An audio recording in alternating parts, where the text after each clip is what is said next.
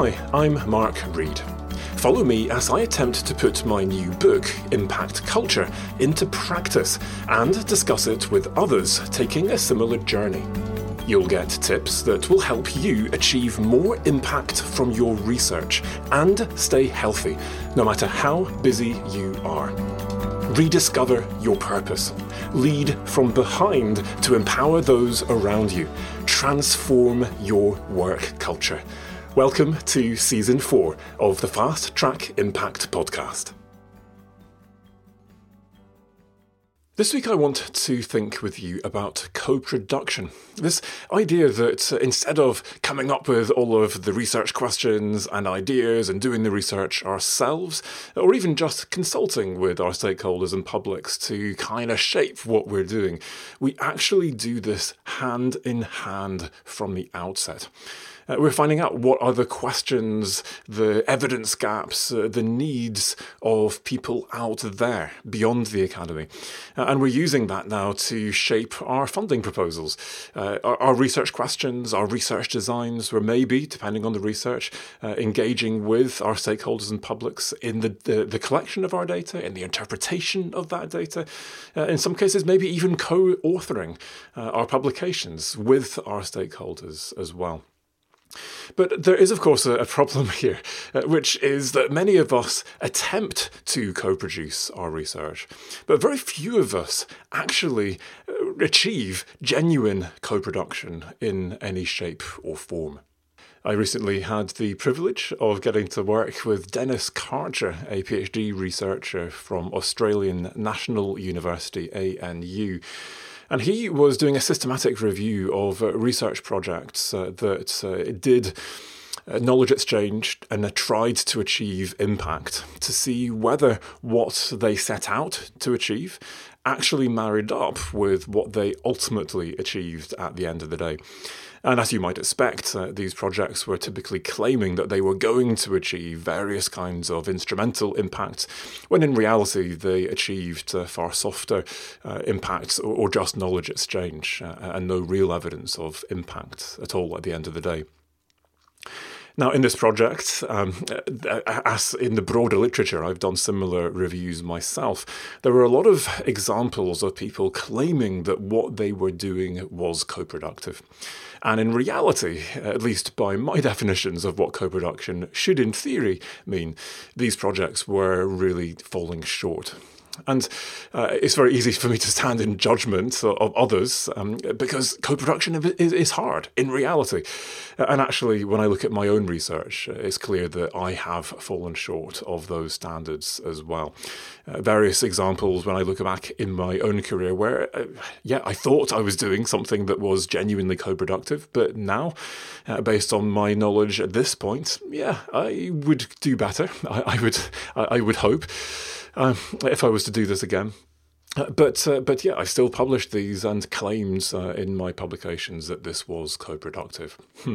Really?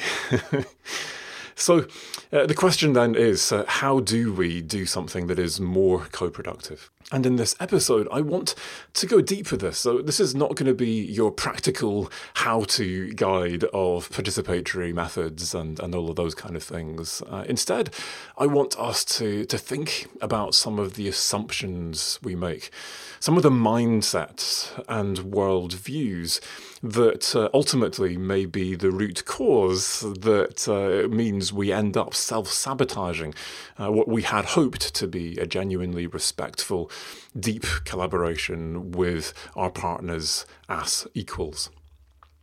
To do this, I'm going to share a story of a journey that I've been on recently to really quite deeply interrogate some of my own assumptions and worldviews as a way of getting you to think deeply and interrogate yourself to a similar level of depth, hopefully. And for me, this has touched on issues of racism that I was unaware of before. And so before I go any further, I want to give you a trigger warning.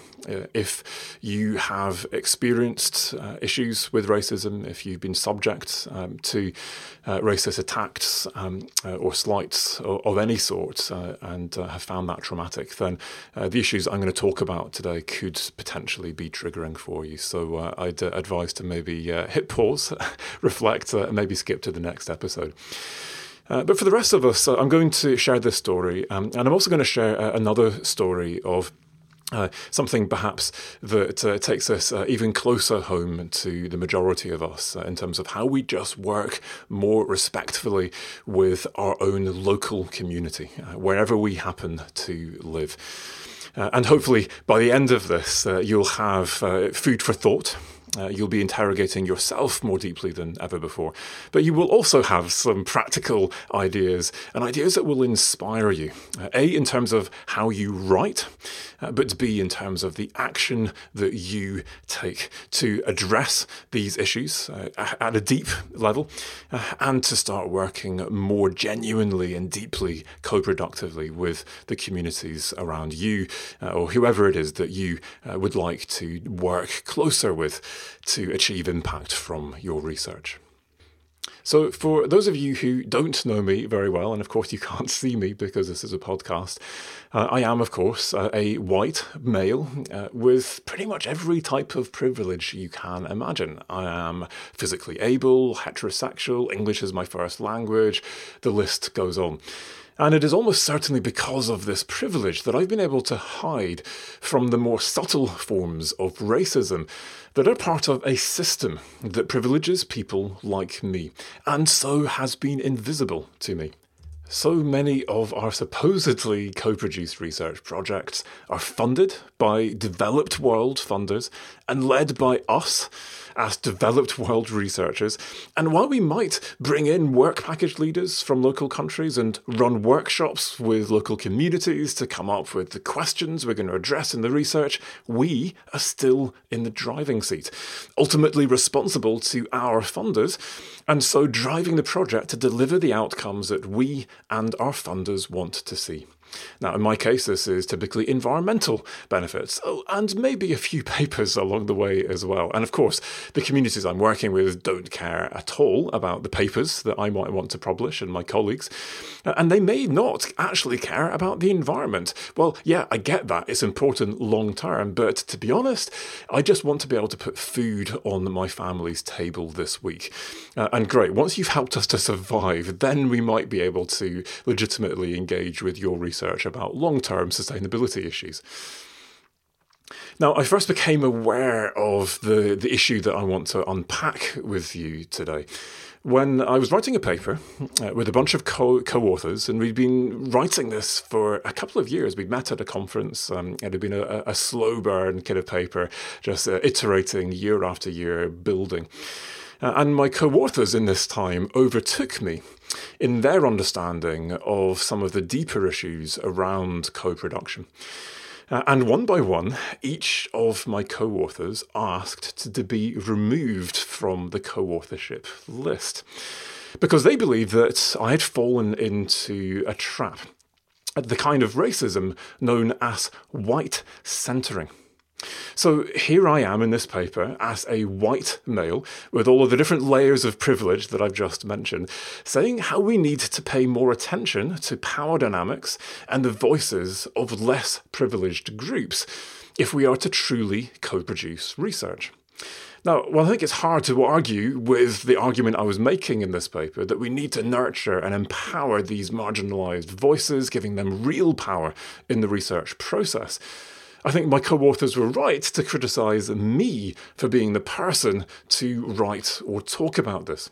Instead of writing about these issues, my authors encouraged me that I should get out of the way, stop writing, so I can stop putting me and my white male voice at the centre of the debate. Of course, gaining career advantage in doing so if the article's well received. And instead, I should be using my time and energy to actually empower and put these marginalised voices centre stage. But it doesn't stop there. Looking at my own research career with these new enlightened eyes, I realised that I was also guilty of two other forms of racism. The first is something that's been called parachute or helicopter research. I did my PhD in the Kalahari Desert, and although I made efforts to reach out to local researchers, they were all too busy with teaching to make any real input to my work. And if you've worked in Botswana, where I was working, or many other developed countries, you're complaining about your teaching load. You have seen nothing.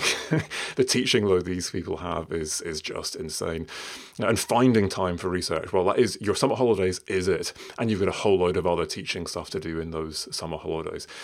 So it's a real effort. You have to really think hard about how to make this happen. You have to think about the systems that they are in and what you can actually do to buy time out and create space where possible. This is not just about waiting, although in many cases it is about just being a little bit more patient and letting your articles take a little bit longer so that you get the inputs of these people.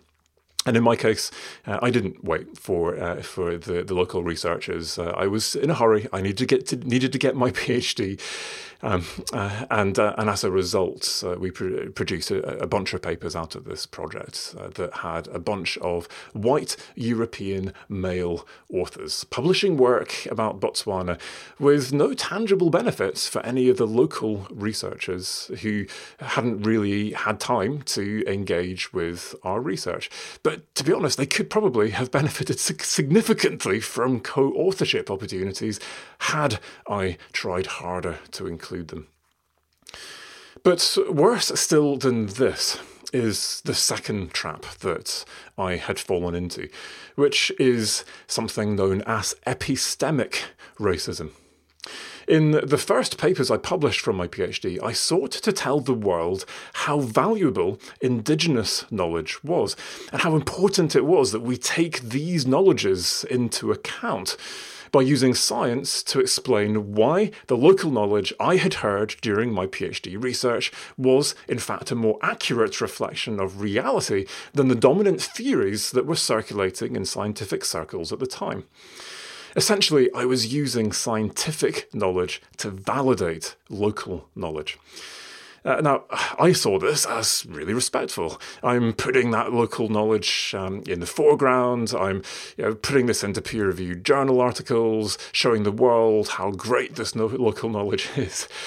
But hopefully you can see where I'm going with this already. This is more than just patronising. It speaks to a deeper set of assumptions that Western knowledge systems are somehow superior, and that to be valued, local knowledge has to first pass the test of whether or not it stands up to scrutiny by Western researchers.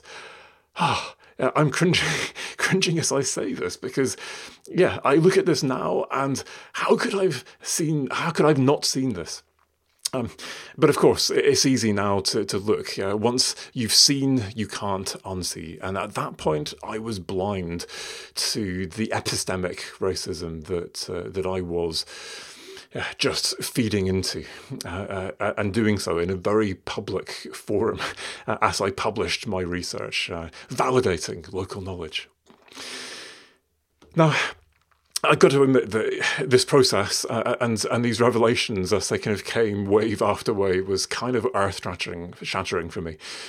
Because I've stood in judgment of prominent people who have lost their jobs because someone uncovered something racist that they wrote on social media years ago. And I've judged some of my own family members who were some of the first missionaries in Central Africa for the way that they brought colonial culture with their message. Despite the fact that they were fighting against the slave trade, they were trying to do good.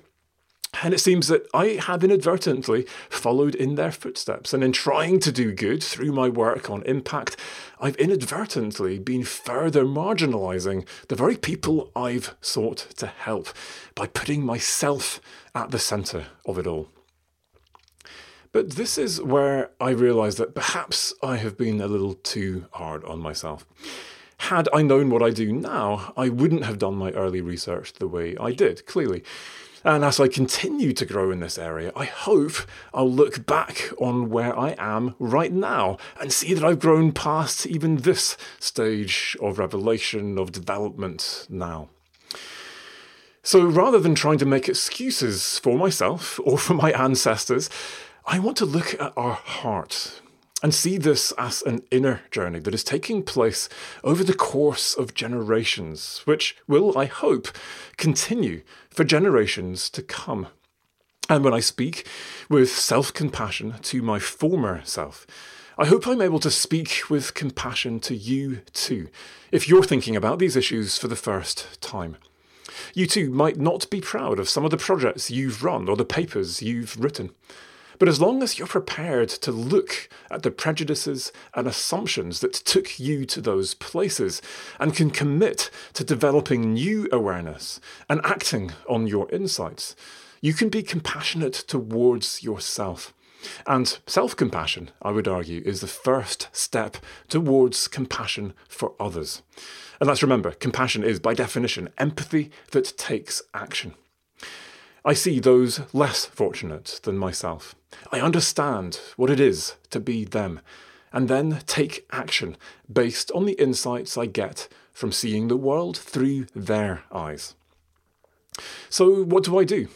Do I self-censor and change my role to stop publishing and start working harder to empower marginalised voices rather than just writing and talking about it?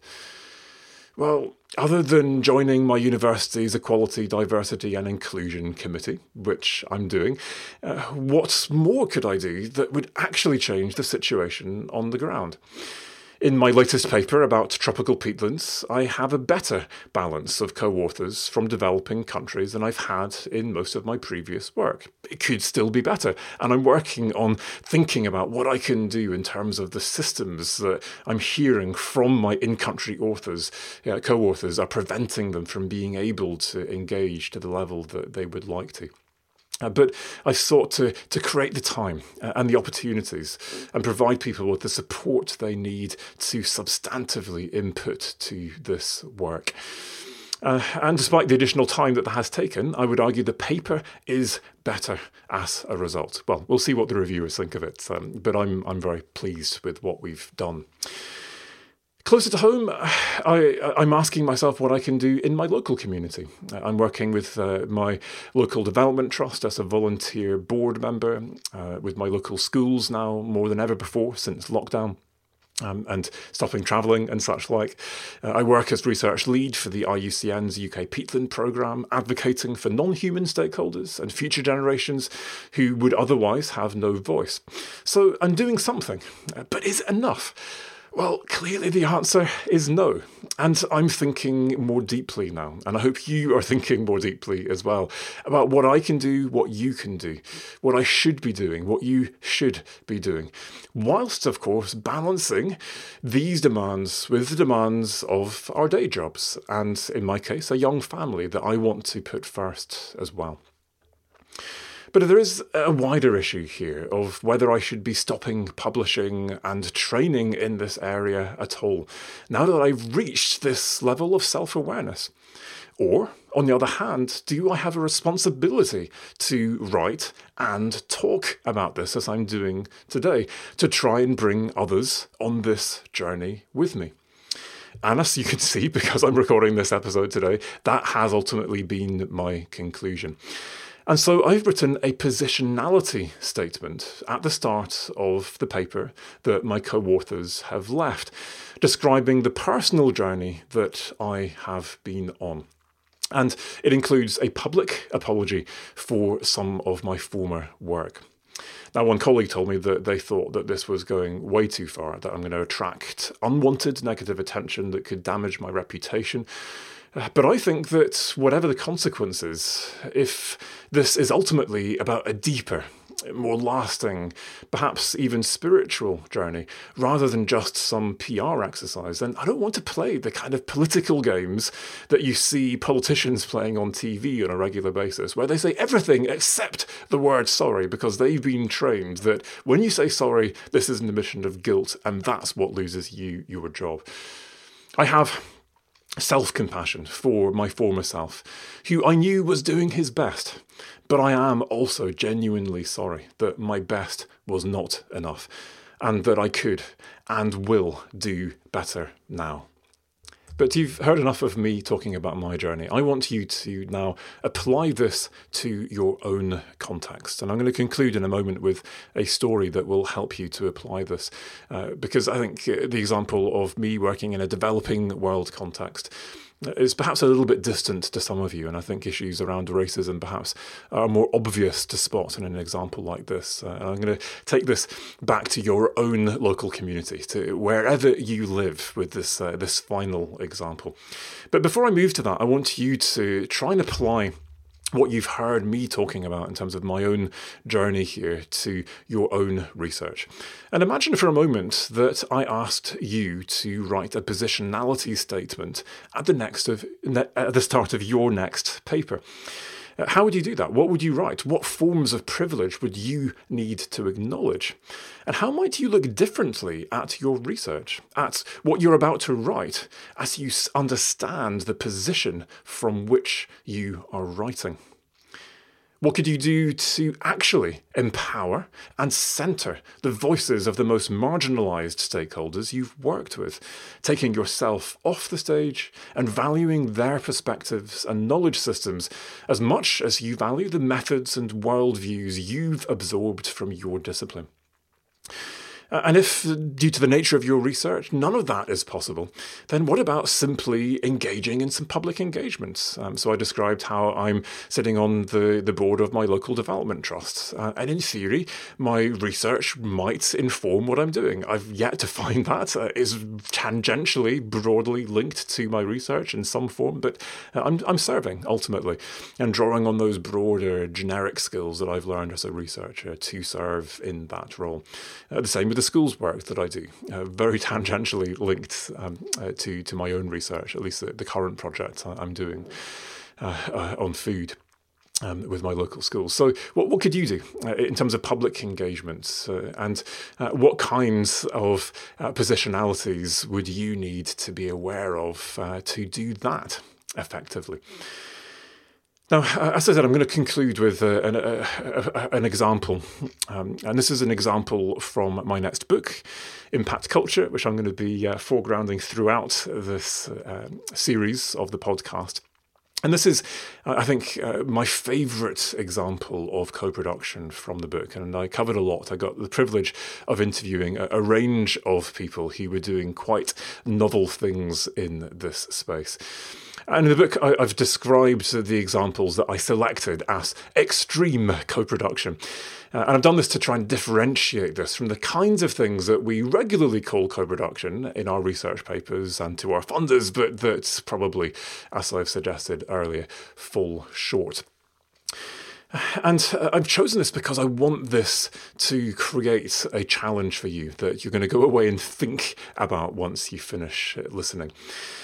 What could you do to follow in Nick and Jackie's steps that goes deeper than just doing a bit of public engagement, that really engages long-term with the needs, the priorities of your local community, and that works with them respectfully as genuine equals in a process that they are actually in the driving seat of? So, to the book. Now, I'm going to read this, and you will discover that I am not the world's greatest reader. There is an audible version of the book which sounds like I am just this incredible reader, but it is heavily edited. So I apologise in advance for stumbling over my words.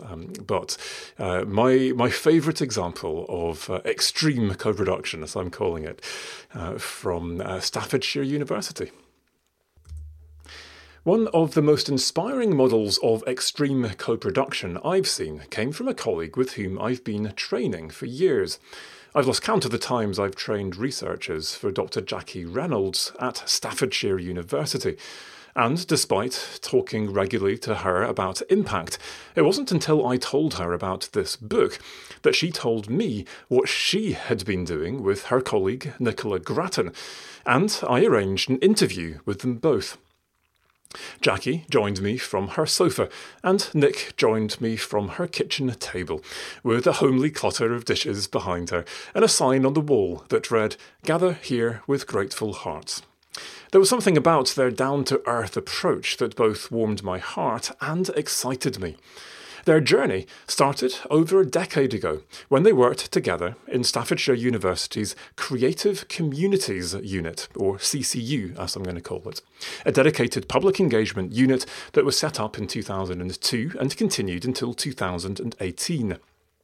As part of a multidisciplinary team of experienced community practitioners and academics, they worked with community members and a wide range of organisations through teaching, research and consultancy. The work of CCU was based on principles of participation, inclusion and action. These principles were applied in the development of Get Talking, an approach to participatory action research that places emphasis on the use of creative engagement techniques to reach people often underrepresented as community researchers and research participants. Whilst it was originally designed as a short course, the Get Talking approach was adopted as the methodology for much of the practice of CCU. The practice of recruiting teams of community researchers to work as partners on projects was commended by local organisations and community members alike. The work was so successful that the CCU started attracting funding from local government and charities to deliver outcomes for the local communities they were serving.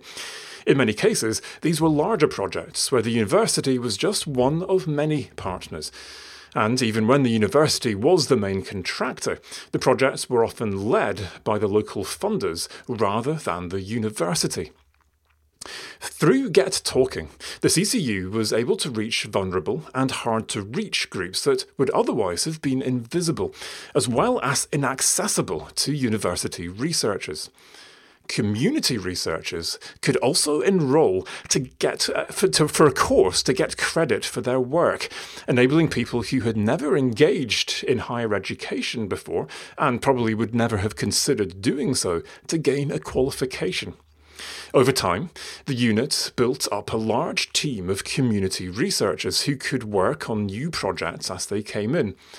And whilst the CCU no longer exists and Jackie is now a research impact manager, Nick continues to build on the CCU legacy to further develop the use of Get Talking in her current role as lead for civic engagement and evaluation. Nick adapts the approach for a diverse range of projects and is highly committed to the principle of inclusion, always seeking to overcome barriers to people getting involved in Get Talking.